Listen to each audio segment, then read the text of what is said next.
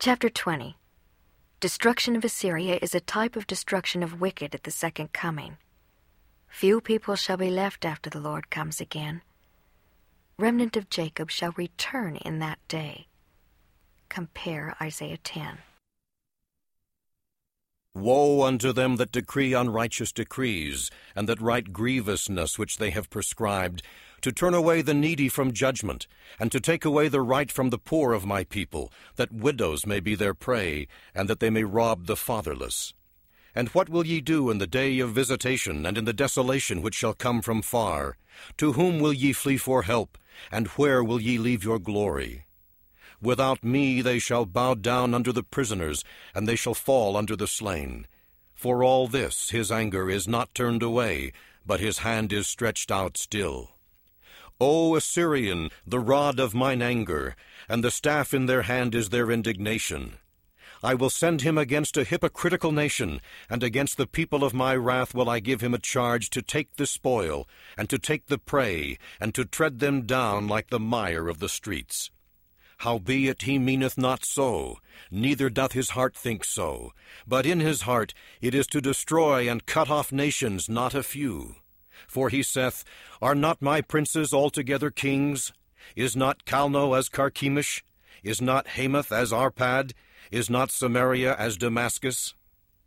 As my hand hath founded the kingdoms of the idols, and whose graven images did excel them of Jerusalem and of Samaria, shall I not, as I have done unto Samaria and her idols, so do to Jerusalem and to her idols?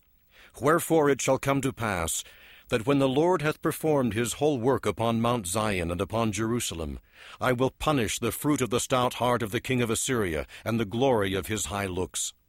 For he saith, By the strength of my hand and by my wisdom I have done these things. For I am prudent, and I have moved the borders of the people, and have robbed their treasures, and I have put down the inhabitants like a valiant man. And my hand hath found as a nest the riches of the people, and as one gathereth eggs that are left have I gathered all the earth, and there was none that moved the wing, or opened the mouth, or peeped. Shall the axe boast itself against him that heweth therewith? Shall the saw magnify itself against him that shaketh it?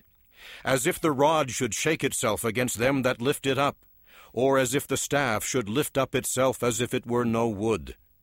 Therefore shall the Lord of hosts, send among his fat ones leanness, and under his glory he shall kindle a burning like the burning of a fire. And the light of Israel shall be for a fire, and his Holy One for a flame, and shall burn, and shall devour his thorns and his briars in one day.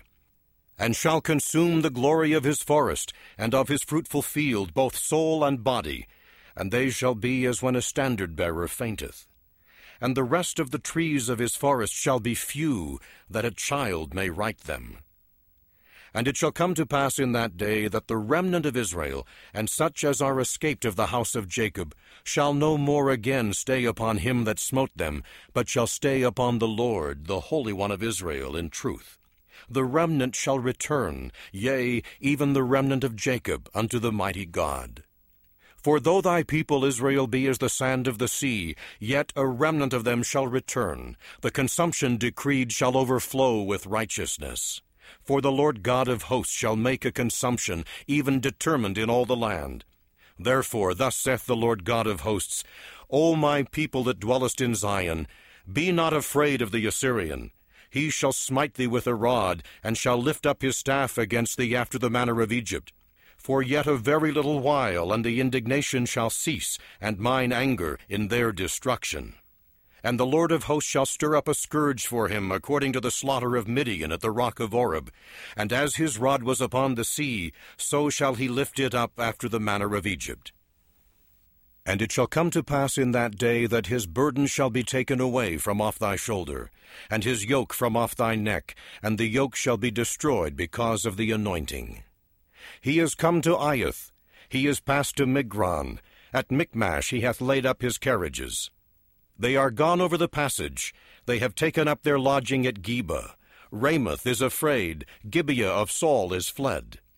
Lift up the voice, O daughter of Gallim, cause it to be heard unto Laish, O poor Anatoth. Madmenna is removed, the inhabitants of Gebim gather themselves to flee. As yet shall he remain at Nob that day. He shall shake his hand against the mount of the daughter of Zion, the hill of Jerusalem. Behold, the Lord of hosts, shall lop the bough with terror, and the high ones of stature shall be hewn down, and the haughty shall be humbled. And he shall cut down the thickets of the forest with iron, and Lebanon shall fall by a mighty one.